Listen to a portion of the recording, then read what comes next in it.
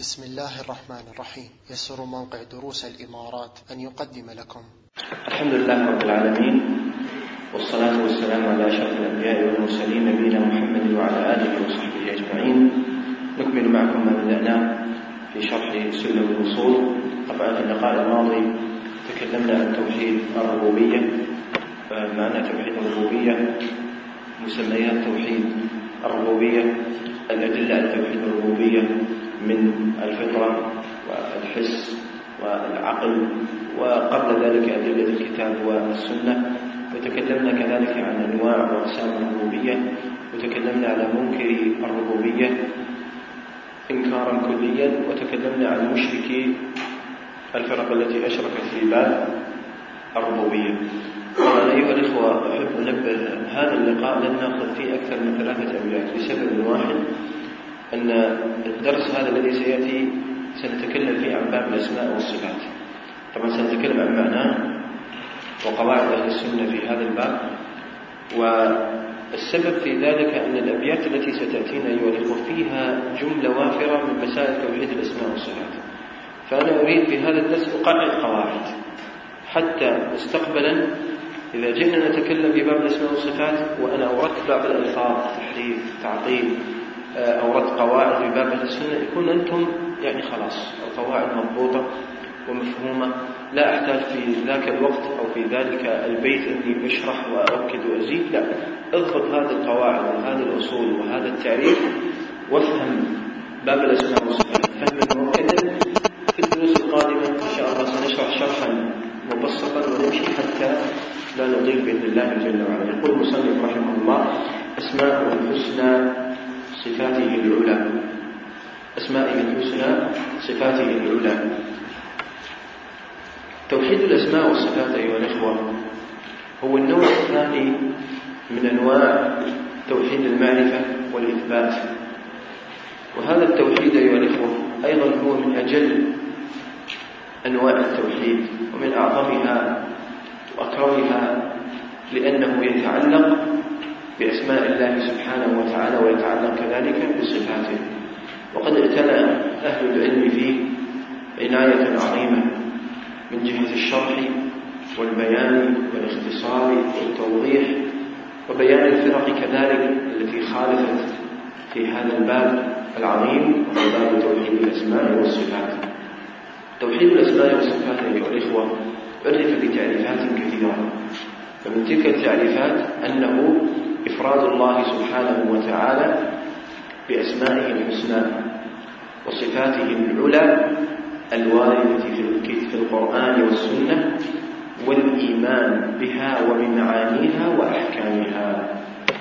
عند التعريف: وإفراد الله سبحانه وتعالى بأسمائه الحسنى وصفاته العلى الواردة في الكتاب والسنة أو الواردة في القرآن والسنة، والإيمان بها وبمعانيها وأحكامها.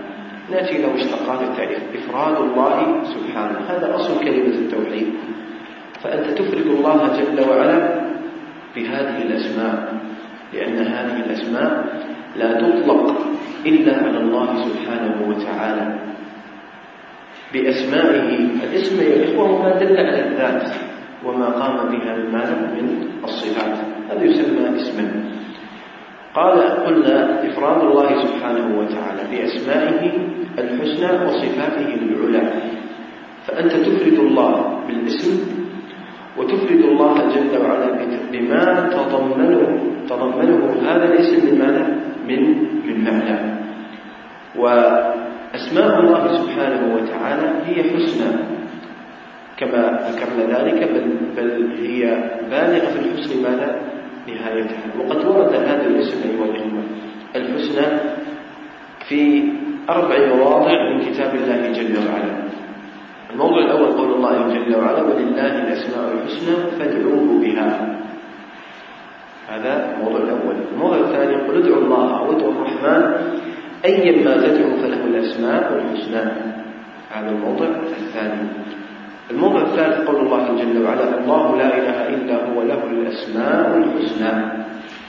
وأما الموضع الرابع فقول الله جل وعلا: هو الله الخالق البارئ المصور له الأسماء الحسنى.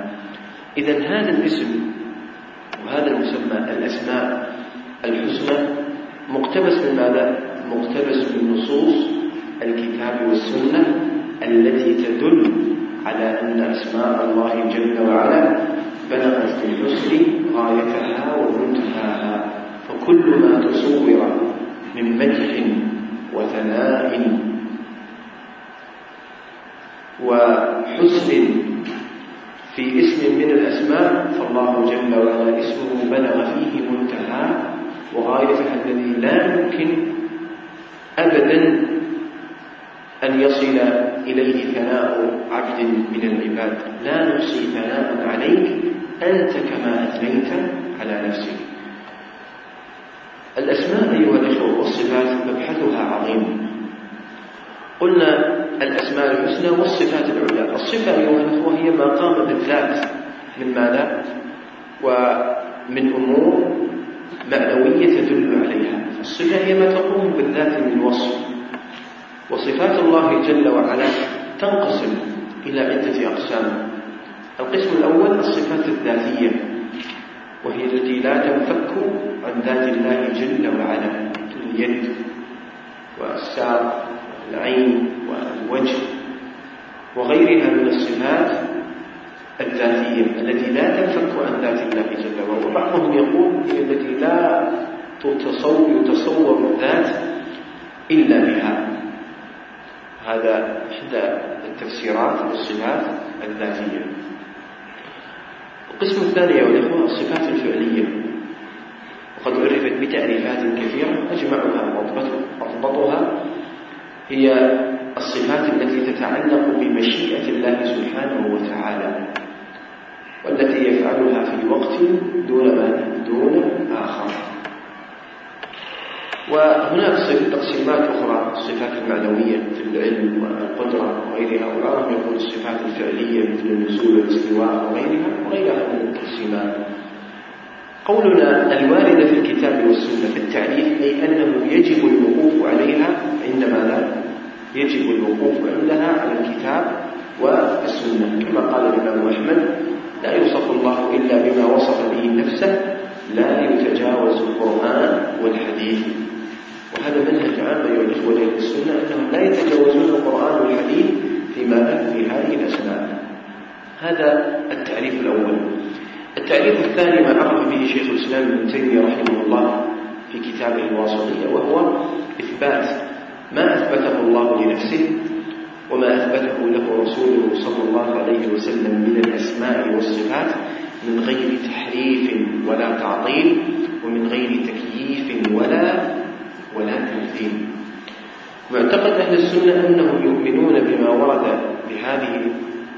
بما ورد به النصوص من الأسماء والصفات نفيا وإثباتا، وفي ذلك عدة مسائل. المسألة الأولى أنهم يسمون الله جل وعلا بما سمى به نفسه في كتابه وعلى لسان رسوله. هذه المسألة الأولى. المسألة الثانية أنهم يثبتون هذه الأسماء والصفات من غير تحريف ولا تعطيل، ومن غير تكييف ولا تمثيل، وبذلك يرد على كل الطوائف التي زعمت أنها آمنت بالأسماء والصفات ولكن إيمانها إما اشتمل على تعطيل، وإما اشتمل على تحريف، وإما اشتمل على تكييف، وإما اشتمل على تمثيل. فإيماننا يفترق عنهم بهذه الأربع الضوابط التي ذكرتها: إيمان من غير تحريف، من غير تعطيل، من غير تكييف، ومن غير ماذا؟ من غير تمثيل. هذا إيمان أهل السنة والجماعة. المسألة الثالثة أنهم يوفون عن الله جل وعلا ما نفاه عن نفسه مع إثباتهم لكمال ضد هذا المنفي، فهم يوفون عن الله جل وعلا الظلم لكمال عدله، ويوفون عن الله جل وعلا غيرها من الصفات المنفية. لماذا؟ لإثباتهم كمال ضد هذه الصفات، كما سنبين ذلك مفصلا. الأدلة على هذا التعريف أدلة كثيرة من الكتاب والسنة. فمن الأدلة قول الله جل وعلا: ليس كمثله شيء وهو السميع البصير. فهذه الآية دلت على إثبات الأسماء والصفات وعلى نفي مشابهة الله جل وعلا لخلقه. وقول الله جل وعلا وتوكل على الحي الذي لا يموت، وقول الله جل وعلا الله لا إله إلا هو الحي القيوم، وهي آية الكرسي التي تضمنت ماذا؟ تضمنت إثبات الأسماء والصفات ونفي المشابهة والمماثلة لله جل وعلا بخلقه. وأما من السنة فقول النبي عليه الصلاة والسلام في أحاديث كثيرة اربعوا على أنفسكم فإنكم لا تدعون أصما ولا غائبا إنما تدعون سميعا بصيرا. وقول النبي صلى الله عليه وسلم ينزل ربنا إلى السماء الدنيا حين يبقى ثلث الليل الآخر. وقول عليه الصلاة والسلام إن ربكم ليس بأعور وإن الدجال أعور، وغيرها من النصوص التي تدل إن الله لا ينام ولا ينبغي له أن ينام، يرفع الرزق ويخفضه، يرفع إليه عمل الليل قبل عمل النهار وعمل النهار قبل عمل الليل، حجاب النور لو كشفه لأحاط سبحات وجهه ما انتهى إليه بصره من خلقه. هذا الحديث وغيرها من الأحاديث الكثيرة التي تدل على ماذا؟ على إثبات نصوص الأسماء ونصوص ذلك الصفات، وتدل على نفي مشابهة الله جل وعلا بخلقه. توحيد الأسماء والصفات يا إخوة له ضدان. الضد الأول هو التعطيل، إما تعطيل كلي وإما تعطيل جزئي، وإما تعطيل اللفظ وإما تعطيل المعنى، وإما تعطيل اللفظ والمعنى يعني مع بعض كما يقال، يعني تعطيل اللفظ والمعنى. فأصبح عندنا التعطيل أنواع كثيرة، إما تعطيلا كليا بالإنكار والجهل، هؤلاء أراحوا واستراحوا قالوا لا يوصف بصفة إلا الوجود المطلق، وإما تعطيلا جزئيا وذلك بإثبات اللفظ تارة نفي المعنى، أو بتحريف اللفظ وتحريف المعنى إلى غيرها من أنواع التعطيل. لأن التحريف هو نوع من أنواع التعطيل، وإن كان هو أخف من التعطيل الكلي أن فيه نوع من الإثبات. قولنا في التعريف من غير تحريف، التحريف في اللغة أيها الأخوة هو التغيير والإمالة، وأنا أذكر هذا الكلام وذكرت لكم المقصود هو تأصيل الدروس التي ستأتي. نحن لما سنتكلم في الدروس القادمة عن العلوم سنتكلم عن الاستواء، وسنتكلم عن النزول، وسنتكلم عن إثبات اليد، وسنتكلم عن إثبات العين. لما آتي وأنا أقول لك وقد حرف أهل البدع اليد بأنها النعمة، وحرفوا الاستواء بأنه الاستيلاء، وحرفوا مثلا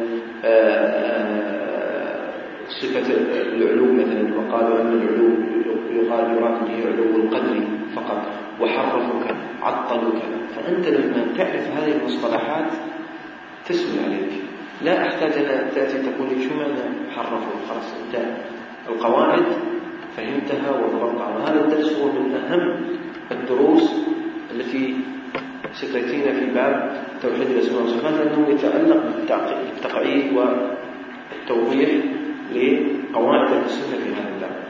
التحريف في اللغة هو التغيير والإمالة، التغيير والإمالة، واصطلاحا هو الميل بالنصوص عما هي عليه، إما بالطعن فيها أو بإخراجها عن حقائقها مع الإقرار بلفظها. هو الميل بالنصوص عما هي عليه إما بالطعن فيها أو بإخراجها عن حقائقها مع الإقرار بلفظها. هذا أحد التعريفات والتعريف. وقيل في تعريف التحريف، وهذا أكثر اختصارا، التحريف هو ماذا؟ هو تغيير اللفظ وتغيير الصفة لفظا أو معنى. التحريف هو تغييرها لفظا أو معنى، أو قالوا تغيير ألفاظ نصوص الكتاب والسنة أو معانيها، تغيير ألفاظ نصوص الكتاب والسنة أو معانيها كالتبسيط وتوضيح. أصبح عندنا التحريف له نوعين مشروعين. النوع الأول تحريف في اللفظ، النوع الثاني تحريف في المعنى. التحريف في اللفظ أيها الأخوة ينقسم إلى قسمين: تحريف إما بزيادة في الكلمة أو بنقصان، إما أن يزيدوا أو ماذا أو ينقصوا. إذن تحريف إما بزيادة أو بنقصان. الزيادة من مثل ماذا؟ من مثل قولهم في الرحمن على العرش استوى أنه ماذا؟ استولى مثلا. هذا مثال للزيادة للتحريف عن طريق الزيادة. النقص لا أذكر له ماذا؟ لا أذكر له مثال. إذن تحريف بالزيادة اللفظ. النوع الثاني من التحريف هو تحريف ماذا؟ بتغيير الحركة الإعرابية، كما حرفوا في قول الله جل وعلا: وكلم الله موسى تكليما. قالوا: وكلم الله موسى ماذا؟ تكليما، ليصبح ماذا؟ يصبح الفاعل من هو؟ موسى. بينما في هذه الآية وكلم الله، الفاعل هو الله جل وعلا. وقصدهم بذلك ماذا؟ قصدهم بذلك نفي الكلام عن الله جل وعلا، ولكن هذا لأن موسى هنا لا تظهر عليه الحركات الإعرابية، حاولوا يحرفوا. ولما جاء أحد السلف وحرفوا له هذه الآية ماذا قال لهم؟ قال: ما تفعلوا في قول الله جل وعلا: ولما جاء موسى لميقاتنا وكلمه ربه. فبهتوا ولم يستطيعوا أن يجيبوا. وهم سبحان الله كان أحد الجهمية يقول: وددت لو أني حككت الرحمن على العرش استوى من المصحف حكا. يعني وددت لو أنني أزلتها من المصحف، لأنها ثقيلة على قلوبهم. وأما السني الموحد فهو يقرأ الرحمن على العرش استوى وقلبه يمتلئ إجلالا وتعظيما لله سبحانه وتعالى بالاتصال بهذه الصفة العظيمة. إذن تحريف اللفظ أيها الإخوة إما بزيادة حركة إعرابية، وإما بزيادة في اللفظ، وإما بتغيير الحركة الإعرابية. النوع الثاني تحريف المعنى، وهذا هو الأكثر. التحريف المعنى أكثر من التحريف في اللفظ. فقالوا في قول الله جل وعلا: بل يداه مبسوطتان. قالوا المراد باليد هنا النعمة. وقالوا ينزل ربنا، ينزل ماذا؟ أمره أو ثوابه، وتنزل رحمته. وجوه يومئذ ناظرة إلى ربها ناظرة. قال: وجوه يومئذ ناظرة أي منتظرة ثواب ربها. وإلى غيرها من أنواع التحريف الذي هم يعني يتسمون به. وأنا أنبه على مسألة مهمة نبه عليها أهل العلم ولا نطيل. لفظ التحريف لأهل البدع أولى من لفظ التأويل. هم لما يأتوا إلى هذه النصوص يقولون تأويل. لماذا؟ لأن التأويل أولا لفظة رنانة ومرقاقة وجميلة في الآذان، بينما التحريف لما تسمع تحريف نصوص الله جل وعلا لم الذين يحرفون في المواضع فلا يستخدمون التحريف، يستخدمون التأويل. هذا أولا. لماذا؟ لأن التحريف وضعه في القلوب أصعب. ثانيا، وهذه مسألة أيضا مهمة، لأن التأويل أيها الإخوة له عدة أقسام وعدة أنواع، فليس التأويل على نوع واحد. فهم عندما يقولون التأويل يقصدون به التأويل الذي ينبني على دليل عندهم لصرف الكلام عن ظاهره إلى معنى آخر. ولذلك هم يستخدمون التأويل، ونحن أهل السنة والجماعة لا يقولون تأويل بل يقولون هو تحريف. لماذا؟ لأن التأويل الحقيقي لا يكون إلا مبنيا على دليل، ولا دليل له في هذا التحريف أبدا.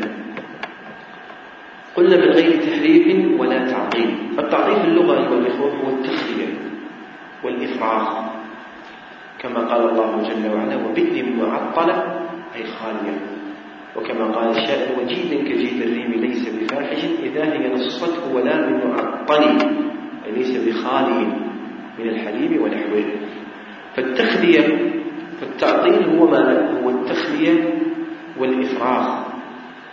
وهم عندما عطلوا الله جل وعلا أفرغوا هذه المعاني وجردوا هذه الصفات عما اتصفت به، وجردوا الأسماء كذلك عما اتصفت به من ماذا أو ما تضمنته هذه الأسماء من الصفات.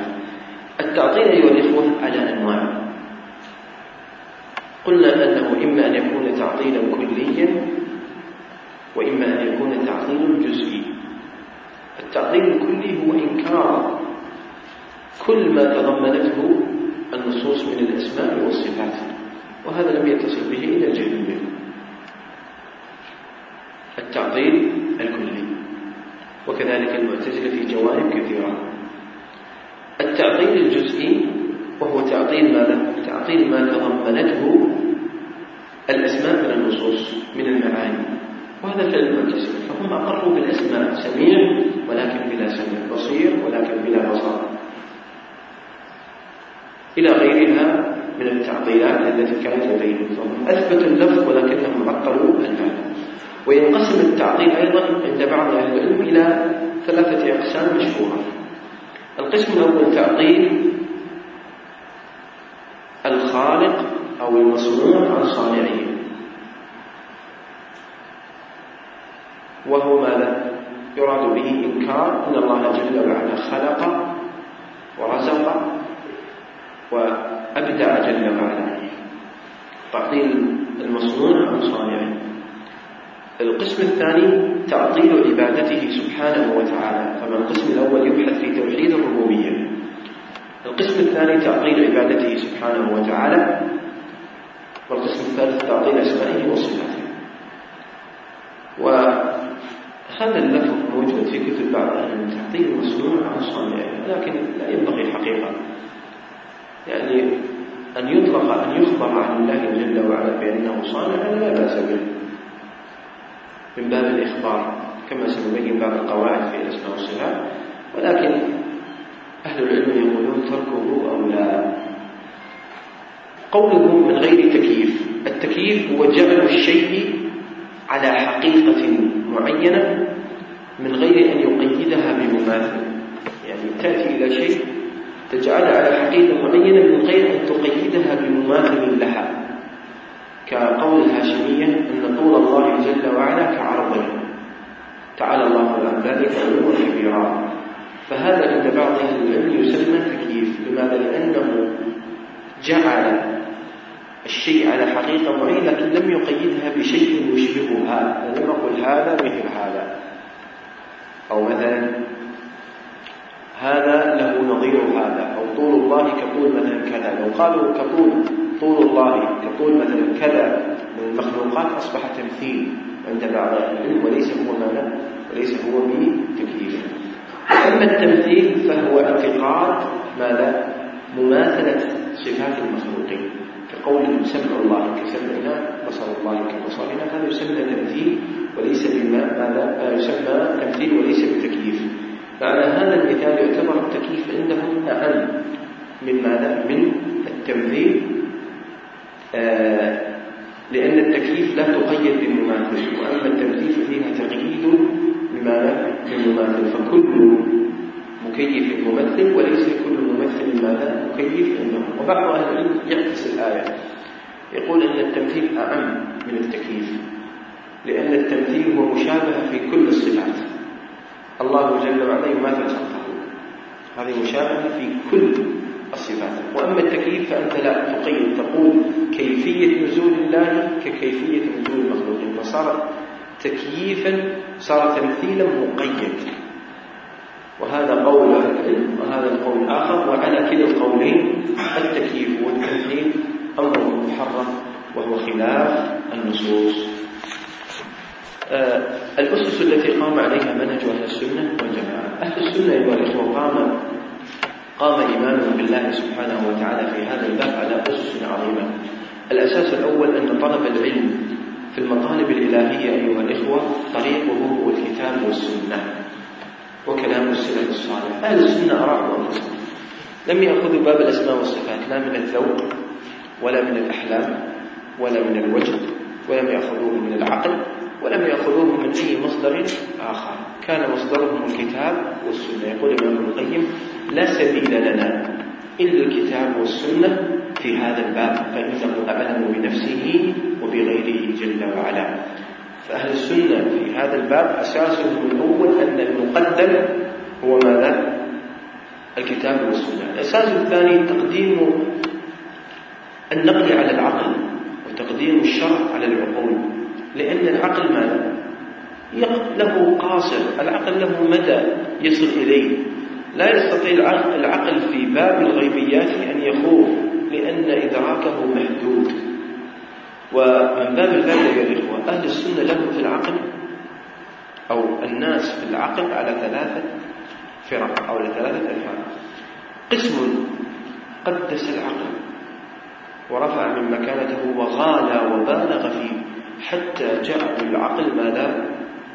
هو المحكم في كل شيء، وقالوا إن نصوص الكتاب والسنة يحكمها العقل فهو المقدم فيها. فهؤلاء غالوا في العقول كحال المتكلمين والفلاسفة وغيرهم، وقالوا إن كل نص يخالف عقولنا فهو إما مؤول أو منسوخ أو مردود. ريحوا أنفسهم، كل نص خالف العقل مباشرة طرحه. القسم الثاني ألغى العقل إلغاء كلي وأبعده من الاستنباط والاستدلال وكل شيء، وهذا أيضا خالف نصوص الكتاب والسنة التي دعت إلى احترام العقل وإلى تحريك العقول في الاستنباط وفي الفهم. والقسم الثالث لا إفراط ولا تفريط، وهم أهل السنة لم يغالوا في العقل فجعلوا الحاكم على الكتاب والسنة ولم يهملوه إهمالا كليا، بل وازنوا بين الأمور.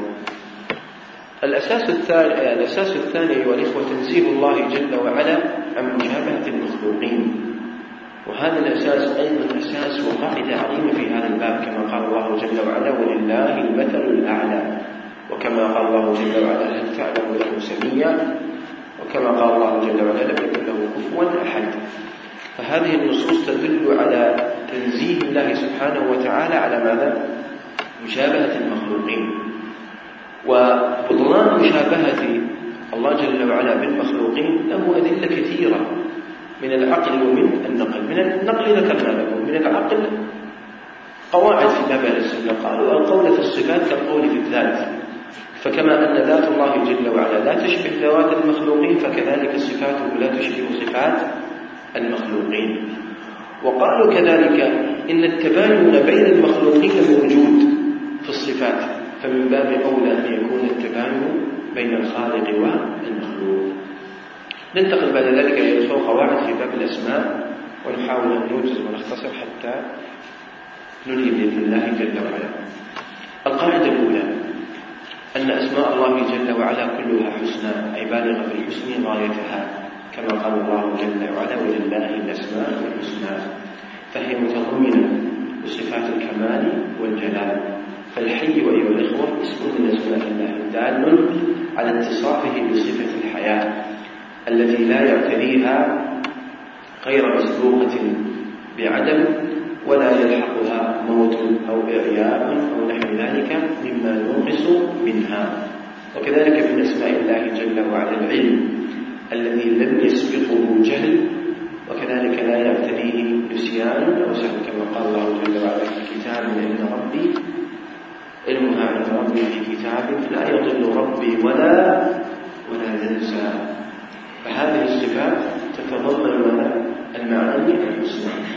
القاعدة الثانية أيها الإخوة أن أسماء الله جل وعلا أعلام وأوصاف، فهي أعلام باعتبار دلالتها على الذات، فالكريم والحي والعظيم والسميع والبصير كلها تدل على ذات الله جل وعلا. فالحي ليس هو غير عن السميع، ليس هو غير عن البصير، ليس هو غير عن العظيم، عن الجبار، عن المتكبر، عن غيرها من الأسماء، فكلها تدل على ذات الله جل وعلا. فهي باعتبار دلالتها على الذات هي مترادفة، كلها تدل على ذات الله جل وعلا. وباعتبار دلالتها على الصفات فهي مختلفة، فالعظيم ذو العظمة، الرحيم والرحمة، فهي كما ذكرنا باعتبار الوصف أي دلالتها على الصفة تكون ماذا؟ متباينة. فالعظيم يختلف عن السميع، يختلف عن البصير، المتكبر يختلف عن الجبار، يختلف عن الضار النافع، يختلف عن غيره من الأسماء. فكما ذكرنا لكم هي باعتبار دلالتها على الذات مترادفة، واعتبار دلالتها على الوصف ماذا؟ باعتبار دلالتها على الذات متباينة، وباعتبار دلالتها على الذات مترادفة، وباعتبار دلالتها على الوصف معناه متباينة. واضح أو لا؟ أعيدها لكم. هي باعتبار دلالتها على ذات الله جل وعلا مترادفة، فالسميع والبصير وغيرها كلها تدل على ذات الله، وباعتبار الوصف متباينة مختلفة. فالحي غير السميع، غير العظيم، غير الجبار، غير المنتقم، غيرها من ماذا؟ الأسماء. وللأسف الذين أنكروا أسماء الله جل وعلا وصفاته قالوا أن إثبات هذه الأسماء يدل على تعدد القدماء. أنت إذا قلت الرحمن، الرحيم، الجبار، المتكبر، يدل على أن في إله اسم الرحمن، في إله اسم الرحيم، في إله اسم الجبار، في إله اسم. هذا كلام صحيح؟ ليس بصحيح أيها الأخوة. أنت عندما تأتي وصف تقول في وصف شخص شجاع، كريم، حليم، صبور، عظيم، سخي، كذا. أنت لما تعطيه هذه الأوصاف هل هي أوصاف لأشخاص مختلفين، أم أنك تنعت الشخص الواحد بكل هذه الصفات؟ ولله جل وعلا مثل أعلى. بالعكس، أنت عندما تنعت واحد بكل هذه الصفات لا يدل على أن هذا الشخص متعدد إلى أشخاص كثيرين. فنحن نقول الحي السميع البصير لا تدل على ماذا؟ تدل على تعدد في الموصوف، بل كل هذه الصفات هي تتضمن موصوفا واحد وهو الله سبحانه وتعالى. وللأسف الشديد هم نظروا إلى المخلوق، فكما يفسرون هذا في المخلوق فسروه بالله جل وعلا، فنفوا هذه الأسماء وتلك الصفات، فقلنا أنها أعلام وأوصاف كما ذكر الله جل وعلا، وهو الغفور الرحيم، وهو السميع البصير، إلى غيرها من ماذا؟ من الصفات.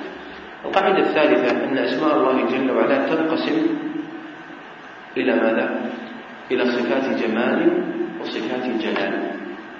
صفات جمال هي من التقاسيم المعنوية التي ذكرها القواعد كلها موجودة في كلام ابن القيم في بدائع الفوائد، من أراد أن يتوسع ممكن يرجع لها.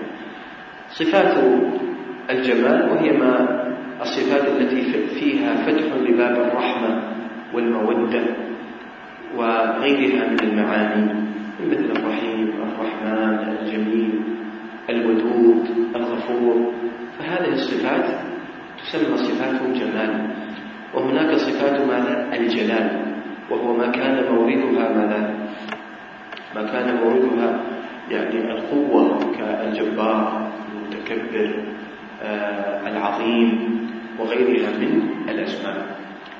القاعدة الرابعة: أسماء الله جل وعلا تدل على وصف متعدد وتتضمن ثلاثة أمور. الأمر الأول تتضمن ثبوت الاسم لله جل وعلا، مثل السميع يدل على إثبات اسم السميع، ويتضمن وهو المعنى الثاني ثبوت الصفة وهي صفة ماذا؟ السمع. والأمر الثالث يدل على ثبوت الحكم والمقتضى. فمن مقتضيات اسم الله جل وعلا السميع أنه يسمع جل وعلا ويراقب خلقه، وهذا يبعث في ماذا؟ في المخلوق ماذا؟ أنه يتأثر بهذا الاسم. أهل السنة والجماعة والإخوة يقولون أن هذه الأسماء وهذه الصفات يثبت فيها الاسم ويثبت فيه المعنى ويثبت فيها الأثر المقتضي للإيمان بهذا الاسم، وهذا أمر أيضا مهم. القاعدة الرابعة أو الخامسة، الخامسة: أسماء الله جل وعلا توقيفية، أي أنه لا مجال للعقل والاجتهاد فيها. لماذا؟ لأن الله جل وعلا يقول: ولا تقف ما ليس لك ماذا به علم. والله جل وعلا يقول: قل إنما حرم ربي الفواحش ما ظهر منها وما بطن والإثم والبغي بغير الحق وأن تشركوا بالله ما لم ينزل به سلطانا وأن تقولوا على الله ما لا تعلمون ولا شك أن اختراع الأسماء لله جل وعلا من العقول المجردة هو نوع من القول على الله بغير علم. الآن لو أي واحد في المسجد يا منكم سميت هذا الاسم من الدين، طيب قد هو يرضى بهذا الاسم وقد ماذا؟ قد لا يرضى به، وقد يكون هذا الاسم مدحا وكمالا وقد يكون ماذا؟ ذما.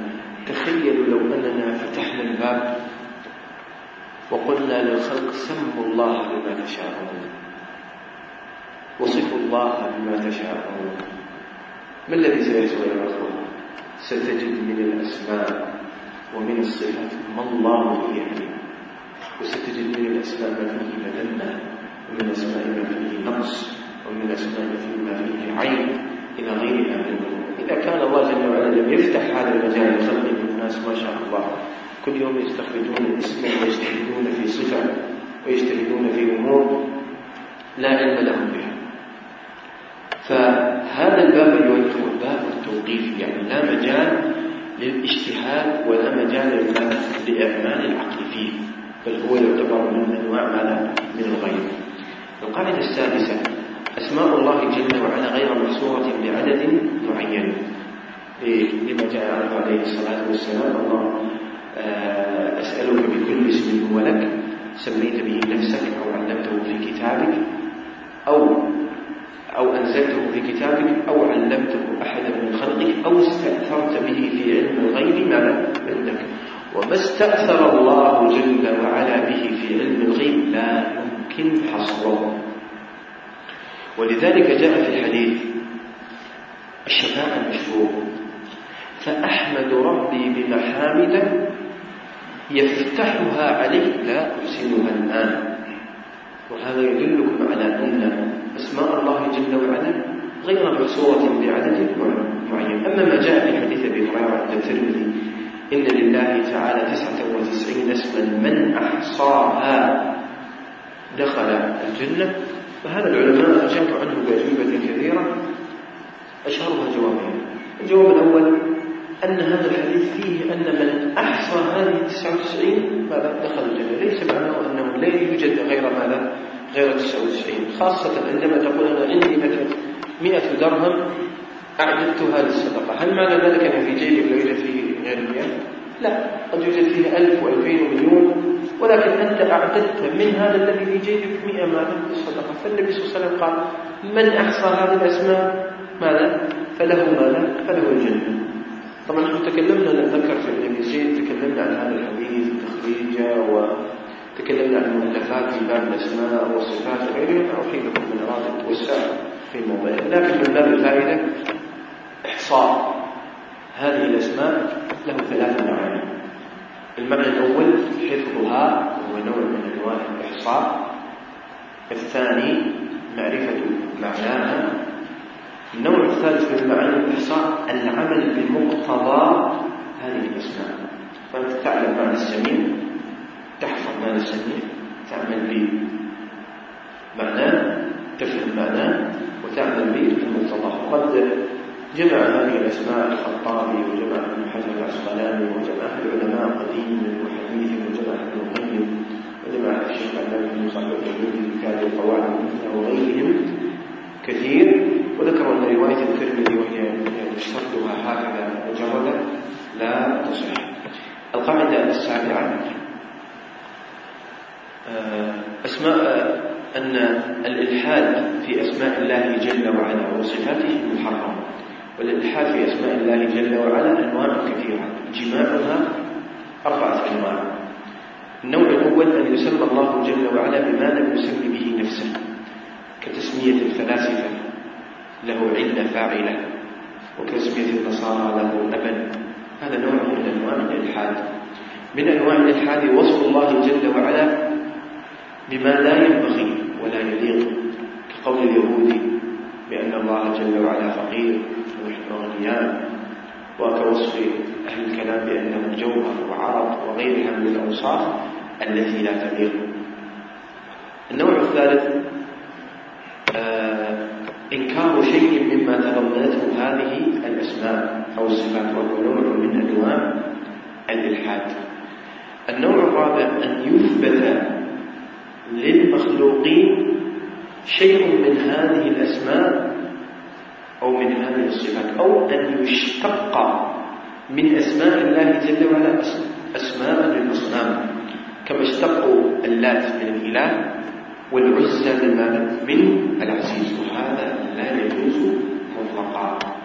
القاعدة الثالثة أيها الإخوة وهي قبل الأخيرة أن أسماء الله جل وعلا منها ما لا يصح أن يطلق إلا مقترنا، ولا يصح أن يطلق ماذا مفردا، كقولهم الضار النافع مثلا، وكقولهم القابض الباسط، وغيرها من ماذا وغيرها من الأسماء الحسنى. هذه لا تصح أبدا أن تطلق مفردا، فيقال من أسماء الله النافع، أو مثلا من أسماء الله الضار، أو من أسماء الله جل وعلا القابض، هكذا بدون أن يقرن معه الباسط. لماذا؟ لأن هذه الأسماء لا يظهر كمالها إلا إذا اقترن، لا يظهر كمالها إلا إذا كان مقرونا، كما أن من الصفات ما لا يصح أن يطلق هكذا مجردا، فالمكر والكيد والاستهزاء لا يصح أن يقال هكذا الله ماكر أو الله مستهزئ، بل لا بد أن يقيد الله يمكر بمن مكر به، الله يستهزئ بمن استهزأ به، كما ذكر ذلك الإمام ابن القيم رحمه الله، أن هذه الصفات لا بد أن تقيد فلا تطلق على الله جل وعلا مباشرة. القاعدة الأخيرة أن أسماء الله جل وعلا غير مخلوقة، وقد ذكر عثمان بن سعيد الدارمي رحمه الله، وقد ذكره الشارح في كلامه على أن الجهمية تزعم على أن أسماء الله جل وعلا مخلوقة. هذا القول مؤدى أن الله جل وعلا يحتاج ويفتقر إلى هذه الأسماء وإلى هذه الصفات حتى يكمله جل وعلا، وهذا في حق الله سبحانه وتعالى ما حق الله سبحانه وتعالى باطل. هذه جملة من القواعد في باب الأسماء، وأيضاكم إن شاء الله لما نبدأ في الكلام عن الصفات سنذكر أيضا قواعد في باب الصفات يحتاج إليها طالب العلم. من الدرس القادم إن شاء الله سنشرع في جملة من الأسماء وجملة كذلك من الصفات بحول الله سبحانه وتعالى. وفق الله الجميع لما يحب ويرضاه، وصلى الله وسلم وبارك على عبد الله ورسوله محمد وعلى آله وصحبه وسلم.